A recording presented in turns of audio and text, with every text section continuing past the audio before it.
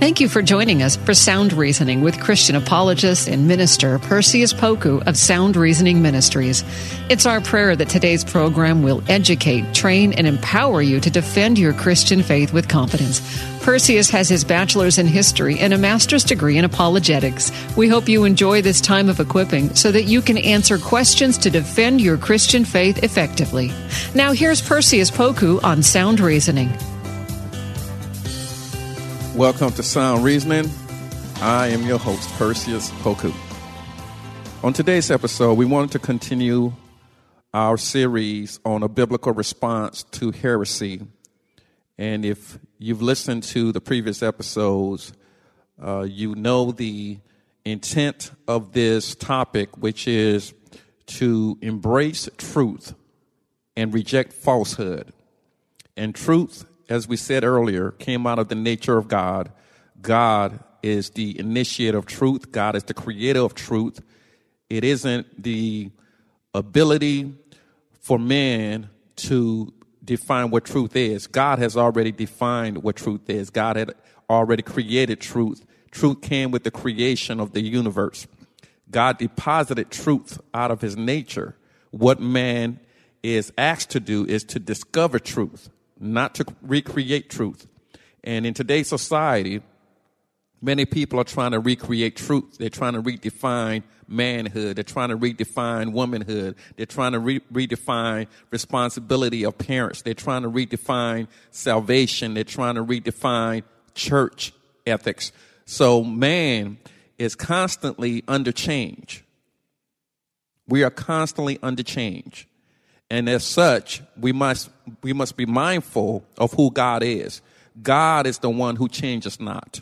God is the same yesterday, today, and forever. And because we under change, we must be careful in regards to our belief system. We are under change. Things that you thought were true when you were younger, because you are under change and you're developing, now you see that it wasn't true at all. That person really wasn't good for you. That investment really wasn't a wise decision. So we are under change. And because of that, we're susceptible to making mistakes. We're susceptible to making wrong choices. This is why it's so important that we have someone who changes not, because he's the ruler. He is the one that we compare our life's decisions to. He is the plumb line. God is the one that's constant. It's good to have consistency so that we can compare our momentary choices to.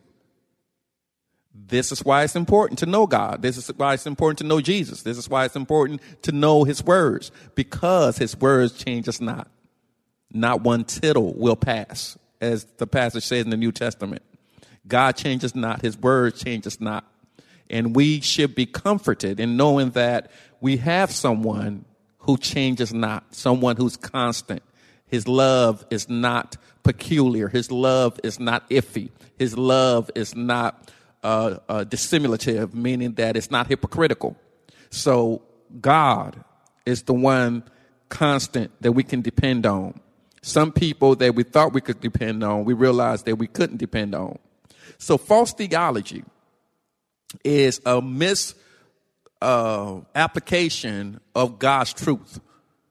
It is often seen as perverted, as Paul uses in Galatians, the first chapter, when he says, I'm astonished, I'm summarizing. Paul says, I'm astonished that you're so soon removed from the gospel which called you into grace. But it's really not another gospel, because there are some who will pervert the gospel for their own use. It's really not another gospel. But yet they are twisting it. They're perverting it. They are using what many apologists call scriptural twisting, like a pretzel. They manipulating the word of God in their own way and for their own purposes. And those things that they're saying sounds good, but they are contradictory to what God says in the word. So, for example, in the 3rd century, there was a gentleman by the name of Arius, A-R-I-U-S. And Arius promoted his brand of theology. and it became known as Arianism. His name was Arius, but his brand of theology, which caught on in the 300s, was called Arianism. And what Arianism espoused or taught is that that Jesus was not fully God, that he was a lesser God, that Jesus was not eternal but created. And Arius, the bishop of Alexandria, who lived in the 300s, they used scriptures such as Colossians 1:15, where it says he, talking about Jesus, is the image of the invisible God, the firstborn of all creation. And he says, aha. See, right there, Paul says that Jesus is the firstborn of all creation. So they're taking that literally. But the problem is that word firstborn doesn't mean first created. It means first in rank. The word that Paul used was prototokos. In the Greek, that means first in rank. That Jesus is the first in rank of all creation. In other words, Jesus is like the general. Jesus is the general of all creation. Jesus is the person that holds creation together. So all of creation is under the prowess of Jesus. He's first in rank over all creation, not in terms of his ontology. If it was dealing with his ontology, meaning his beingness, then that means that Jesus would have been first created. But that's not the word that Paul uses here. Paul uses the word prototokos, which means first in rank. It's dealing with his duty, not his ontology, his function, not his beingness. So if Paul wanted to say Jesus was first created, there's a Greek word that he could have used, protokistos. But he didn't use the word protokistos. He used the word prototokos. And that's important. I'm sure some of you all are listening to this and saying to yourself, I'm not in a Greek class. I don't really know what you're talking about. But what I'm trying to share with you is within the framework of hermeneutics, the science and art of biblical interpretation. If we were taking a Bible study course, we would be dealing with hermeneutics. So in this context, this is all I need you to remember. In this context, Paul is talking about Jesus being firstborn as it relates to his duties, not in relationship to his nature. That's the distinction. Paul is talking about Jesus' function as the Son of God and how it relates to the rest of nature. And he's not talking about Jesus' beingness or his ontology. So that was a mistake by Arius. And that thought, that worldview was condemned by the Council of Nicaea. Then there was another movement early on in Christianity. And this one is called Doceticism. Doceitism. Docetism. And this is the false teaching that Jesus was not actually man at all. And he only appeared to be a man. It comes from the Greek word dokio, which means appear. So Doceticism argued that the appearance of Christ was just that. He didn't have a physical body. He only appeared to be human. And again, Doceticism is a form of Gnosticism. And this cited scripture such as 1 John 4, 1 through 3, 2 John 7. And so if you look at 1 John chapter 4, verses 1 through 3, it says, "Dear friends, do not believe every spirit, but test the spirit to see whether they are from God, because many false prophets have gone into the world. This is how you can recognize the Spirit of God. Every spirit that acknowledges that Jesus Christ has come in the flesh is from God, but every spirit that does not acknowledge Jesus is not from God. This is the spirit of the Antichrist, which you have heard is coming, and even now is already in the world." Again, this is a mistranslation on part of the Docetic movement, claiming that you can use this scripture to argue that Jesus was not a fully fully man, but only appeared to be a man. This scripture says nothing about that. This scripture is talking about exactly this topic of heresy, which is to contrast what others are saying by the word of God, meaning that we ought to test the spirit by the spirit. So if someone is saying something, you need to compare it to the scripture. And if what they're saying is biblical, then that means that it came from the Holy Ghost. That means that it came from the spirit of truth, not the spirit of error. And so that's what John is trying to convey in 1 John chapter 4, verses 1 through 3. He's not talking about the humanity of Jesus Christ. That's not what this text is talking about. If you want to find a text that deals with Christ's humanity or his ontology, his beingness, his nature, then you go to John, the first chapter, or you go to Philippians, the second chapter. Those verses were written to highlight Christ's makeup, his manness, and his humanness. So it's important that when we look at the Bible, that we read it and interpret it in light of sound hermeneutics, in light of sound doctrine. And when we don't do that, when you just go to the Bible without knowing proper hermeneutics, then the conclusion many of the times will be false. Then there was another movement called Montanism, Montanism. It was a heretic movement which was found in the 2nd century, meaning the 100s AD.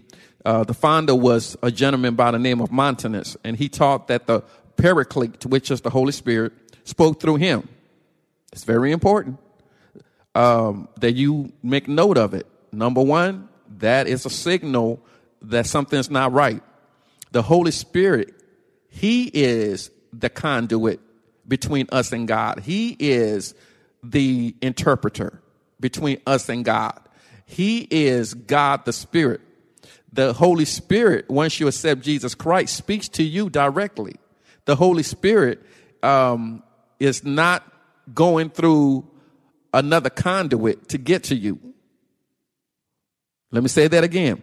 The Holy Spirit, once you're saved, he's not going through another conduit to get to you. But here, Montanus is saying that the Paraclete, the Holy Spirit, is speaking through him, which means other people have to find Montanus if they want to hear the voice of the Holy Spirit. They have to go and find this man. If this was true, that means they would have to go to him to get the word of God. They would have to go to him to get the interpretation of what God is talking about. And that's not the case. That's not biblical. That's heretical.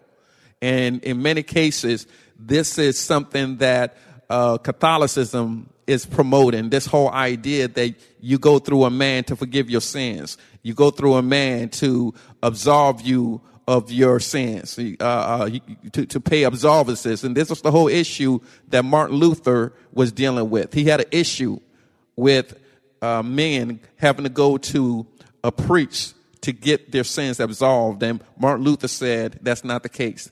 That's not what I read in the Bible. The Bible says we can go to Jesus on our own. So this was the Montanistic movement. He had two ladies that joined him in his false professions. He claimed to have the final revelation. That's another signal that something is wrong. Montanus was not only was Montanus saying that the Holy Spirit spoke through him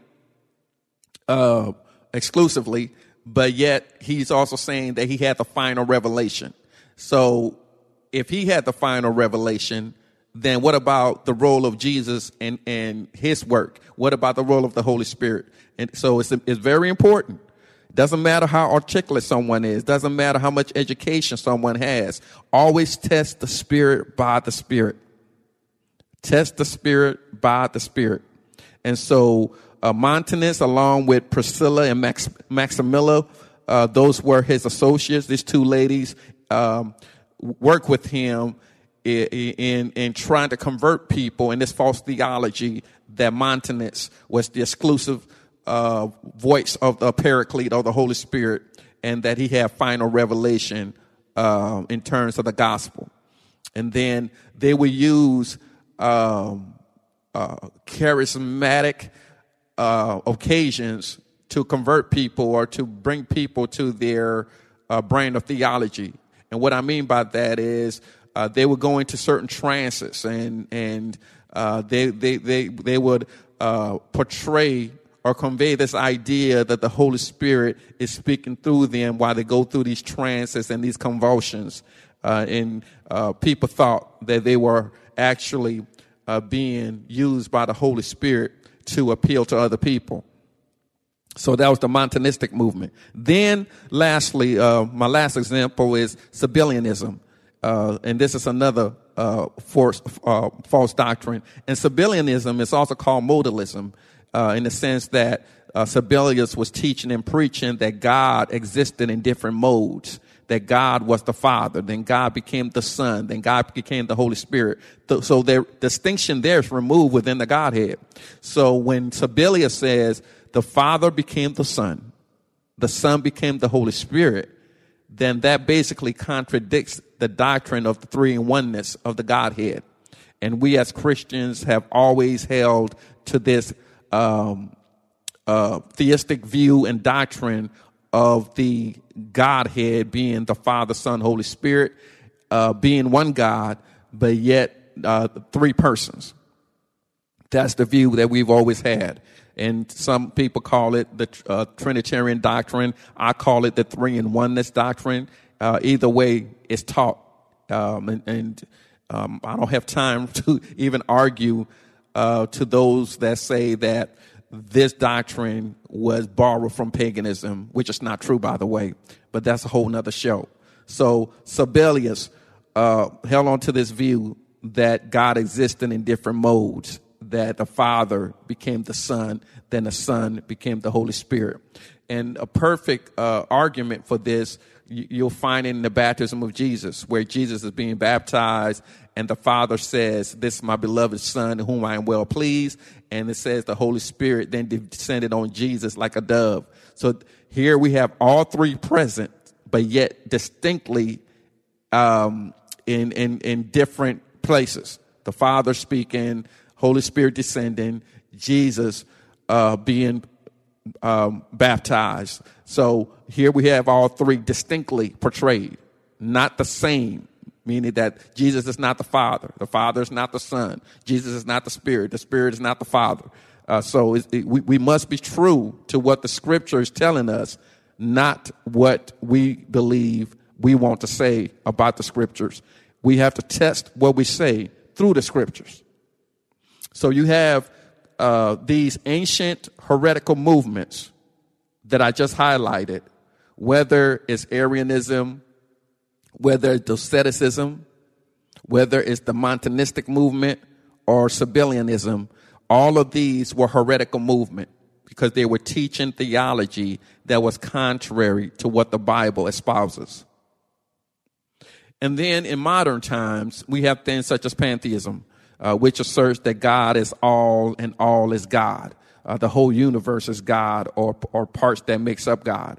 So in pantheism, they are erasing the distinction between the creator versus what he created.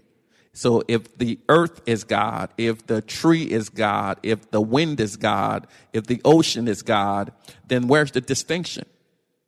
That means that God is the same as what he created, and that's not Bible, right? Meaning all of these things we see in nature can be God, and that's not what the Bible tells us.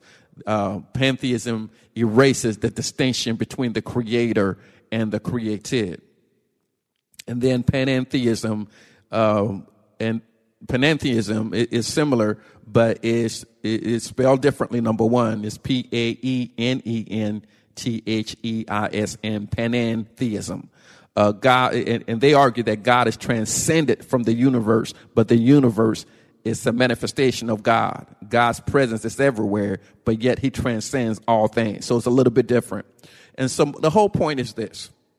Even if you don't remember the names of all of these heretical movements, this is the principle that all of us need to carry with us. God is all about truth. God is all about truth. Truth as defined by him, not truth necessarily that we find in the world, the world's truth can be in line with some of the principles God has said, but oftentimes it's not. Right? God gave us general revelation that all men and women can find. You don't have to be a Christian to know math. You don't have to be a Christian to study science. You don't have to be a Christian to know how to take care of your family. All of these come under general knowledge that God has given to all of humanity. But God encourages us to accept his son, Jesus Christ. He wants us to accept Jesus Christ. Why? Because with Jesus comes special revelation. Special revelation. So not only do you have general revelation as a Christian, you have special revelation. And that special revelation and general revelation can only work the way it needs to if you're standing on God's truth, if you're standing on biblical truth. General revelation only takes you so far. But at the end of the day, you still will need Jesus. At the end of the day, you still will need God. And this is where special revelation is so important. Special revelation brings up about discernment. You can't have Holy Ghost discernment if you're not a Christian. The Holy Spirit will speak to your heart and show you things that you can't see in the natural. He will keep you from things that can harm you. The Holy Spirit keeps you on a path of righteousness for his name's sake. That's what special revelation does for us as Christians. There's benefits to knowing God, benefits on standing on his word. God wants you to live in truthfulness, whereas Satan wants you to live in falsehood. And Satan will use a little bit of truth, but yet it'll be tainted with cyanide. It'll be tainted with heresy. It'll be tainted with bad teachings. And before you know it, you're further away from God than you desire to be. So it's important that we drink the healthy milk versus milk that looks good, but it's tainted with falsehood. That's what these previous episodes have been about. Getting us to look at the truthfulness of God's word and taking it seriously. Taking it seriously because false doctrine hurt people. False doctrine takes us further away from God. Well, that concludes our series on a biblical response to heresy. But before we close, I wanted to just thank all of you that showed up to the 2022 Apologetics Boot Camp. It was a blessing. We had a good time. We were able to talk about God as it relates to cosmology and astrology, even biblical archaeology, and we even dealt with contemporary issues and how Christians can respond to it. Our youth enjoyed themselves. It was a great event. And if you would like to attend, go on our website and we'll shortly put up the date for next year's Apologetics Boot Camp. We just thank the parents who, through faith, came out on that Saturday morning to share with us.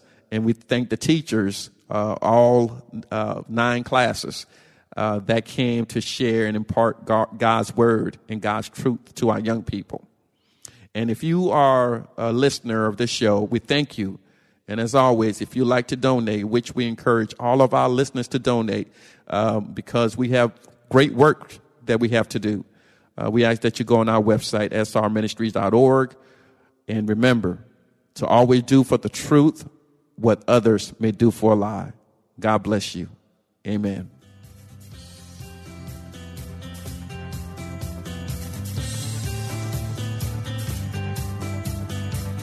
Thanks for listening to Sound Reasoning with apologist and minister Perseus Poku from Sound Reasoning Ministries.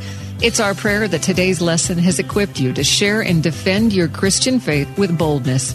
Sound Reasoning Ministries offers training in apologetics, biblical studies, and systematic theology. Join in on discussions on Facebook at Sound Reasoning Ministries. For more information about the ministry, to send an email, ask a question, or support the ministry, visit online at srministries.org. That's srministries.org. Listen again next week at this same time. And remember, Titus 1:9 says, hold firm to the trustworthy message as has been taught, so that you can encourage others by sound doctrine and refute those who oppose it. Sound Reasoning Ministries, srministries.org.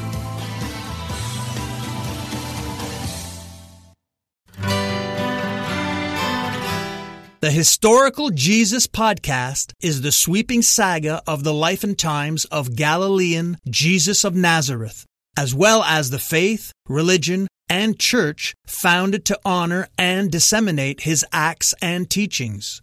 Join me, Mark Vinette, on this fascinating journey through time, exploring the many great works of Christian theology, literature, architecture, music, and art inspired by the words and deeds of Jesus Christ.